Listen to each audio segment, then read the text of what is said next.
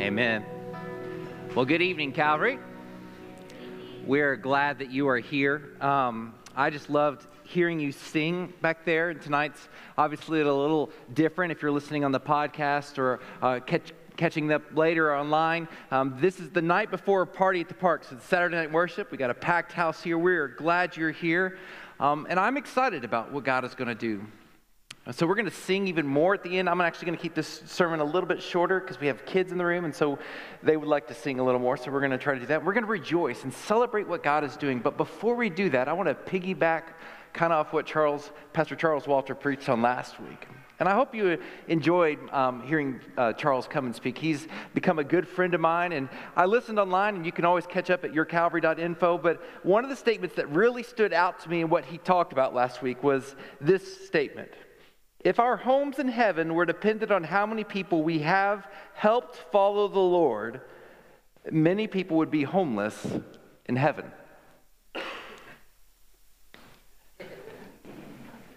Welcome to Saturday Night Worship. But I want to give a counter thought.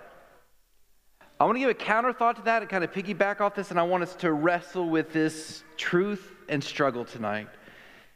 If you knew that your life would be better in heaven or on earth because of how you lived out your witness, because of how you discipled people, some of us would be very good at evangelizing. Get to share your faith? You win a new car! Sign me up, right? Go out and help disciple someone? You get an extra $10,000 in your house budget. Woohoo! You live out for Christ as everybody should, and guess what? You get abundant friendships with no drama. Sign me up for that. The truth is, we wrestle with what it really looks like to be a follower of Jesus. And as I look in the mirror, I'm always asking myself, Daniel, do you really get this? Do you really, or are you fooling yourselves into thinking you're living out better than you are? Our scripture tonight is found in John 13. I'm just going to read the first 4 words of John 13, verse 31. Then I'm going to skip down to verse 34 and 35. The verse 31 starts with, and when he had left, Jesus said, and then he talks about how God is Jesus. And those are incredibly important verses, but I'd have to explain it for a longer time, so I'm going to say that for another date. He's talking about how Jesus is going to be glorified through himself. I'm not going to be here longer, so here's what I want to leave with you. Verse 34. I give you a new command. Love one another. Just as I have loved you, you are to love one another. And by this, everyone will know that you are my disciples, if you love one another. A command, right? Oh, good. That's much easier, loving, because I just got to love, right? Love as God has loved me. How hard can that be, right? How do you quantify if you're loving well? How do you measure? If you say don't murder anyone, got it, right? Check, didn't murder anyone this week. Good job, follow that command. How do I know if I have loved well? See, we're going to party at the park tomorrow. Great day. But let us not get confused to why we're doing this. We do want to be known as loving, right? The church wants to be known as loving. We want to have this idea, but here's something to wrap our mind around. Loving others unconditionally is countercultural. It's not the way the normal society works. Now here's the other part of that. We know we are supposed to love unconditionally, but do we? Yeah. Okay, let's not make it personal.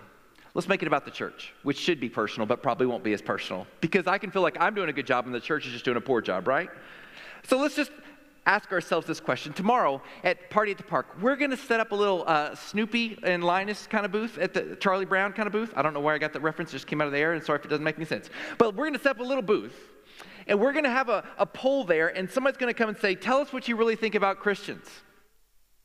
And we're going to write down we're not actually doing this, by the way. Don't worry about it. Because someone was like, no, I don't want to know. And at Party at the Park, we would probably get a better response, but some of the responses would be like, woo. Now, let's say we go up to the gas station. Let's say we go to Crew Car Wash, as Pastor Charles referred last week. Let's say we go up and we ask a random person on the street who may or may not go to church, and we say, what do you think of when you think of Christians? And I dare say that 9 times out of 10, the first word out of their mouth will not be loving. In fact, I would dare say 8 times out of 10, the words are something more along the lines of hypocrites, political, conservative, naive, rule followers, hateful, and even the exact opposite of what we want to be, unloving. And when we hear that, here's what we do. We go, man, those other Christians just don't do it right, do they? Oh, Christians! Because if we were asked the honest question in our own heart, are we loving? We think we are. But those other people, even though we know that claim to follow Christ, some of them may be even sitting in this room next to you, sit there and they go, well, they're not very loving, and they're thinking the same thing about you. Welcome. We're going out for ice cream, right, everybody? Oh, we have our excuses. Here's our excuses to how we're loving. If we're really asking ourselves, okay, if we really get and round the corner into going, okay, maybe I'm not as loving as I think, but here's my excuses why. I love those that I can. Nobody can love everybody. Good. They aren't interested in loving me. How do you know? Well, no one is perfect but Jesus. I've got to get my life in order before I'm able to love. And one of these days, and then my favorite, I'm not Jesus.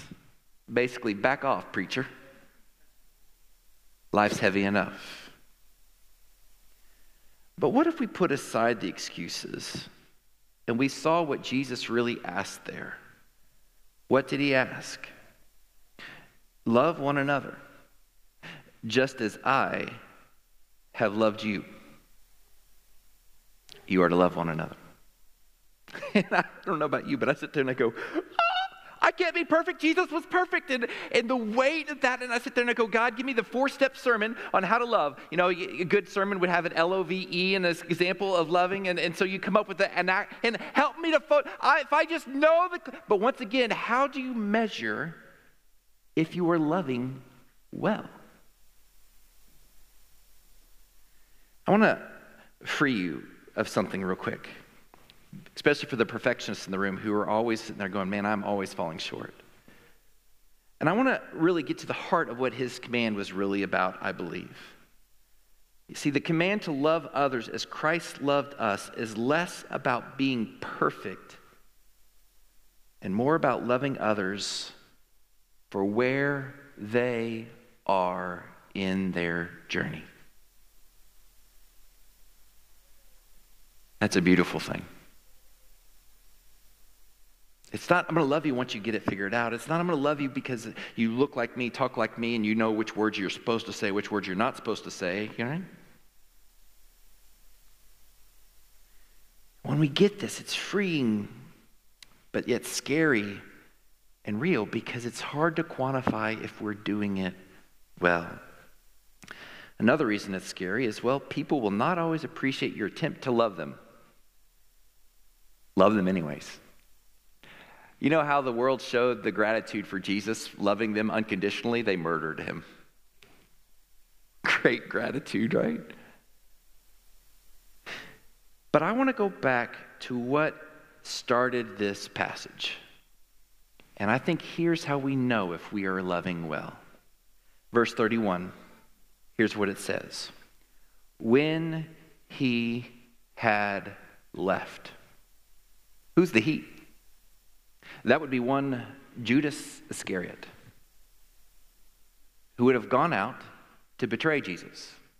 And some of you are very astute, and you're like ahead of me, and you're going, so once Judas left, then he gave them the command, because they knew Judas wasn't able to carry out the command. No, I think he was saying when he left, love as I loved, how I have loved Judas.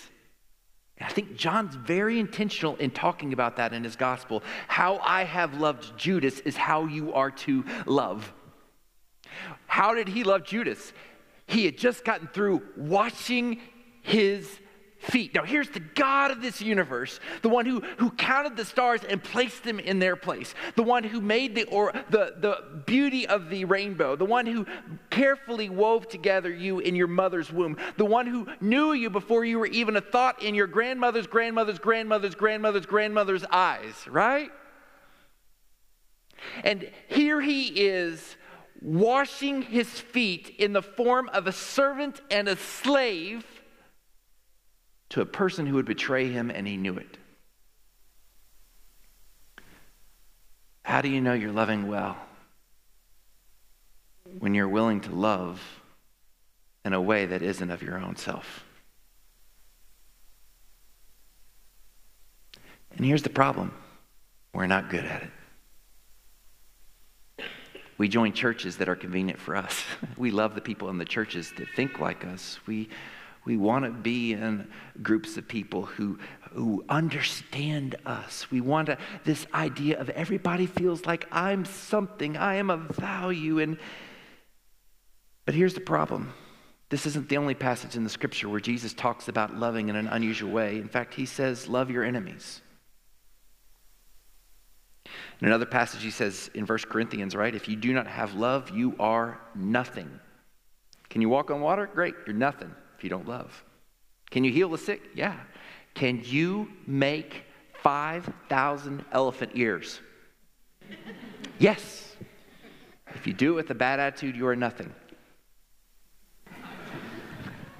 And all the booths, not just to put it on the elephant ears, because honestly, that line gets backed up. That's a hard booth to do.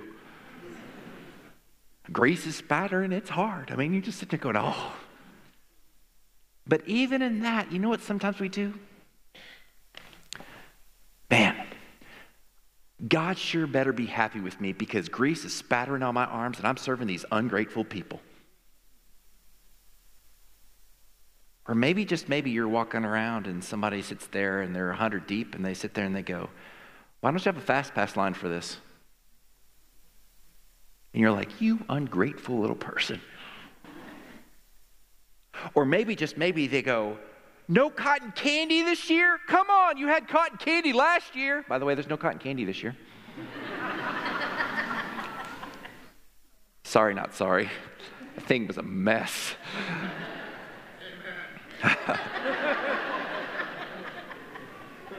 There's whole people who lost arm hair for weeks because of that machine. And what we so do is we sit there and we go, I'm serving God, so where is the love? Now, here's what I want you to wrestle with. Because how do we love the ones that we don't really want to love? And that's how we know that we're doing it. Well, he says it starts by knowing that you love each other well. Do we? And then beyond that, here's what I really want you to see. In order to really love everyone well, you have to put aside one word that we don't like to talk about all the time in the church, that we do all the time in the church, and we're actually really masterful at it. The word is judging.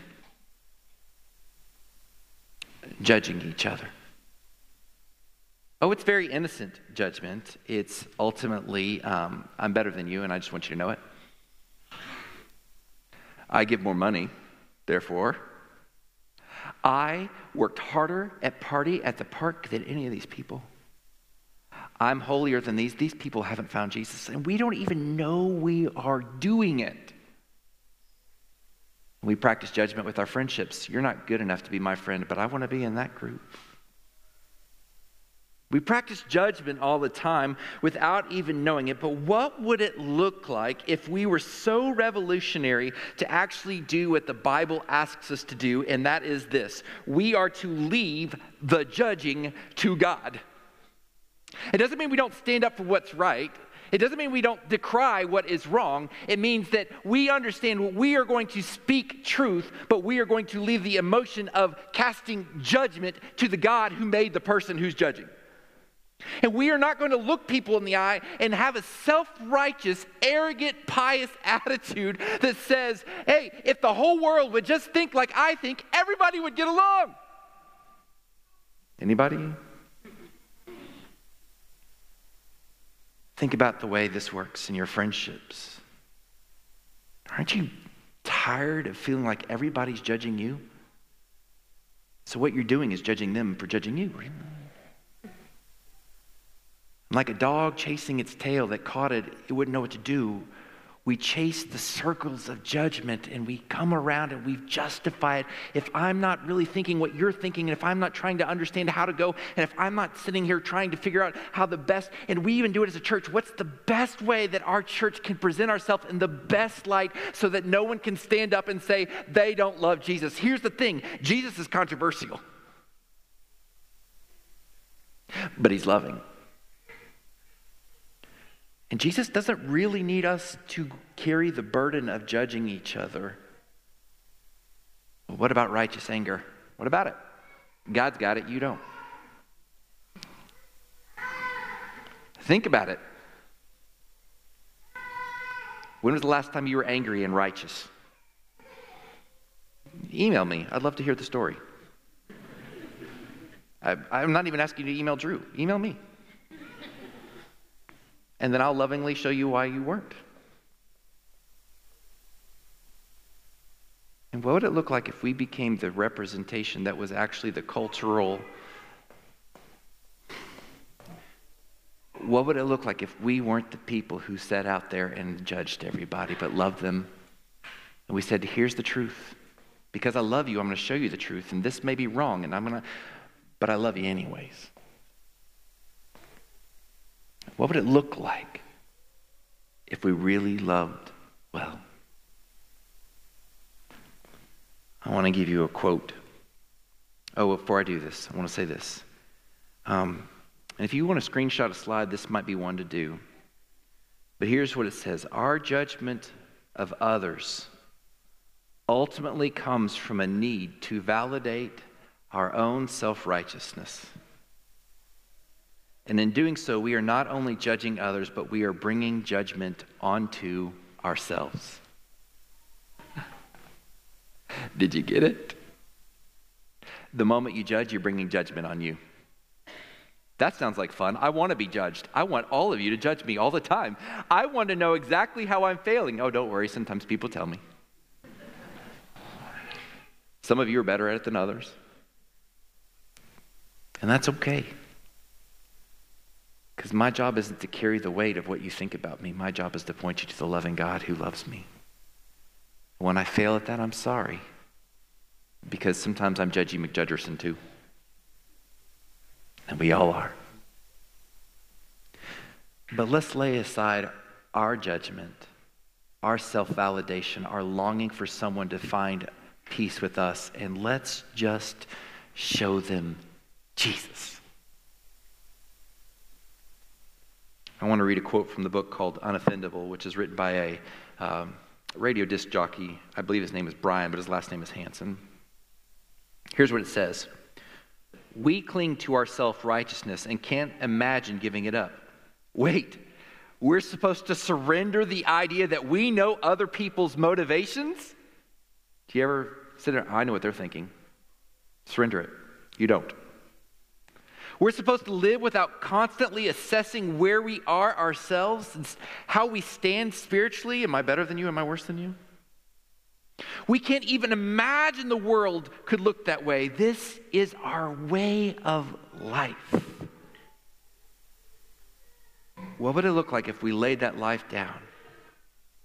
You see, we are not to love for our own self-righteousness. And I think a lot of times that's what we do. Hey, I gave to benevolence. I'm good, I'm self-righteous, I'm holy. No, we give to benevolence because he is holy. We don't go out and paint faces at party at the park with a bunch of kids who are going to cry and 3 minutes later are going to tell you did it wrong. Because we want to feel good about ourselves. We do it because they need to know the God that we have found. And so we are not to love for our own self-righteousness. We are to love because we have received love. Have you received that love? If you don't have a relationship with Jesus, let's be honest, it's a Saturday night crowd. Most of you probably do. But some don't. I guarantee in a room this size, some don't. Maybe you lived your whole life trying to earn your right to be in the presence of God. You can't. So God loved you unconditionally for your mess. And when we repent and say, God, come in, and we choose to follow the love that he has given, and we love others as he has loved us, then it shows we understand the gospel. If you've never done that, would you go by the Next Step space out here and let us talk to you afterwards? Maybe you can be following up with baptism in a few weeks like we had to start the service tonight. But for the church, I simply want to ask you this. I want you to be honest with yourself. Are you living a life of judgment? And instead of a Monday application this week, Monday morning application, we're going to give you a Sunday afternoon application. I don't know why. But here's what it is. Ask God to help you see people as he sees them.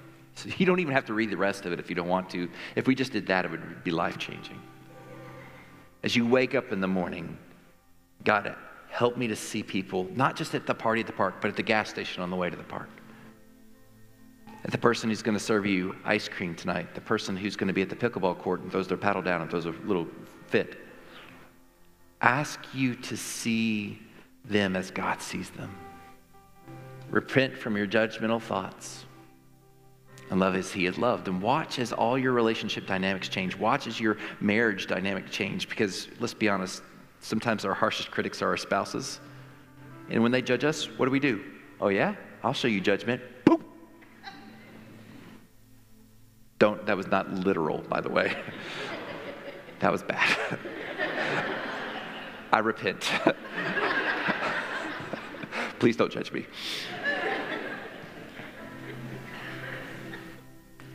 What would it look like if we really loved the people in our life the best we could? What would it look like if we didn't judge our friends? What would it look like if people would sit there and go, boy, I need that. What is it? It's Jesus. Who's on board? No one answered. Let's try this again. Maybe you just go a whoop or a yeah or a uh-huh or I don't really want to do this. You can't judge me. Who's on board? I love that. Yeet. Let's change the world. Loving as he has loved us. So God, use us, take us, be with us. Help us to know how to set aside the fears of people judging us so that we can receive the love that you've given us. Help us to set aside the fears of really knowing what it means to abandon everything for the sake of following you. God, give us your eyes. And help us to find a way to love when we don't feel like it. And when we fail, remind us how we fail you. And through the pain of that, help us to be broken before you and drawn back. And how good and loving and kind and holy you are. Be our peace. Be our joy. Be our love.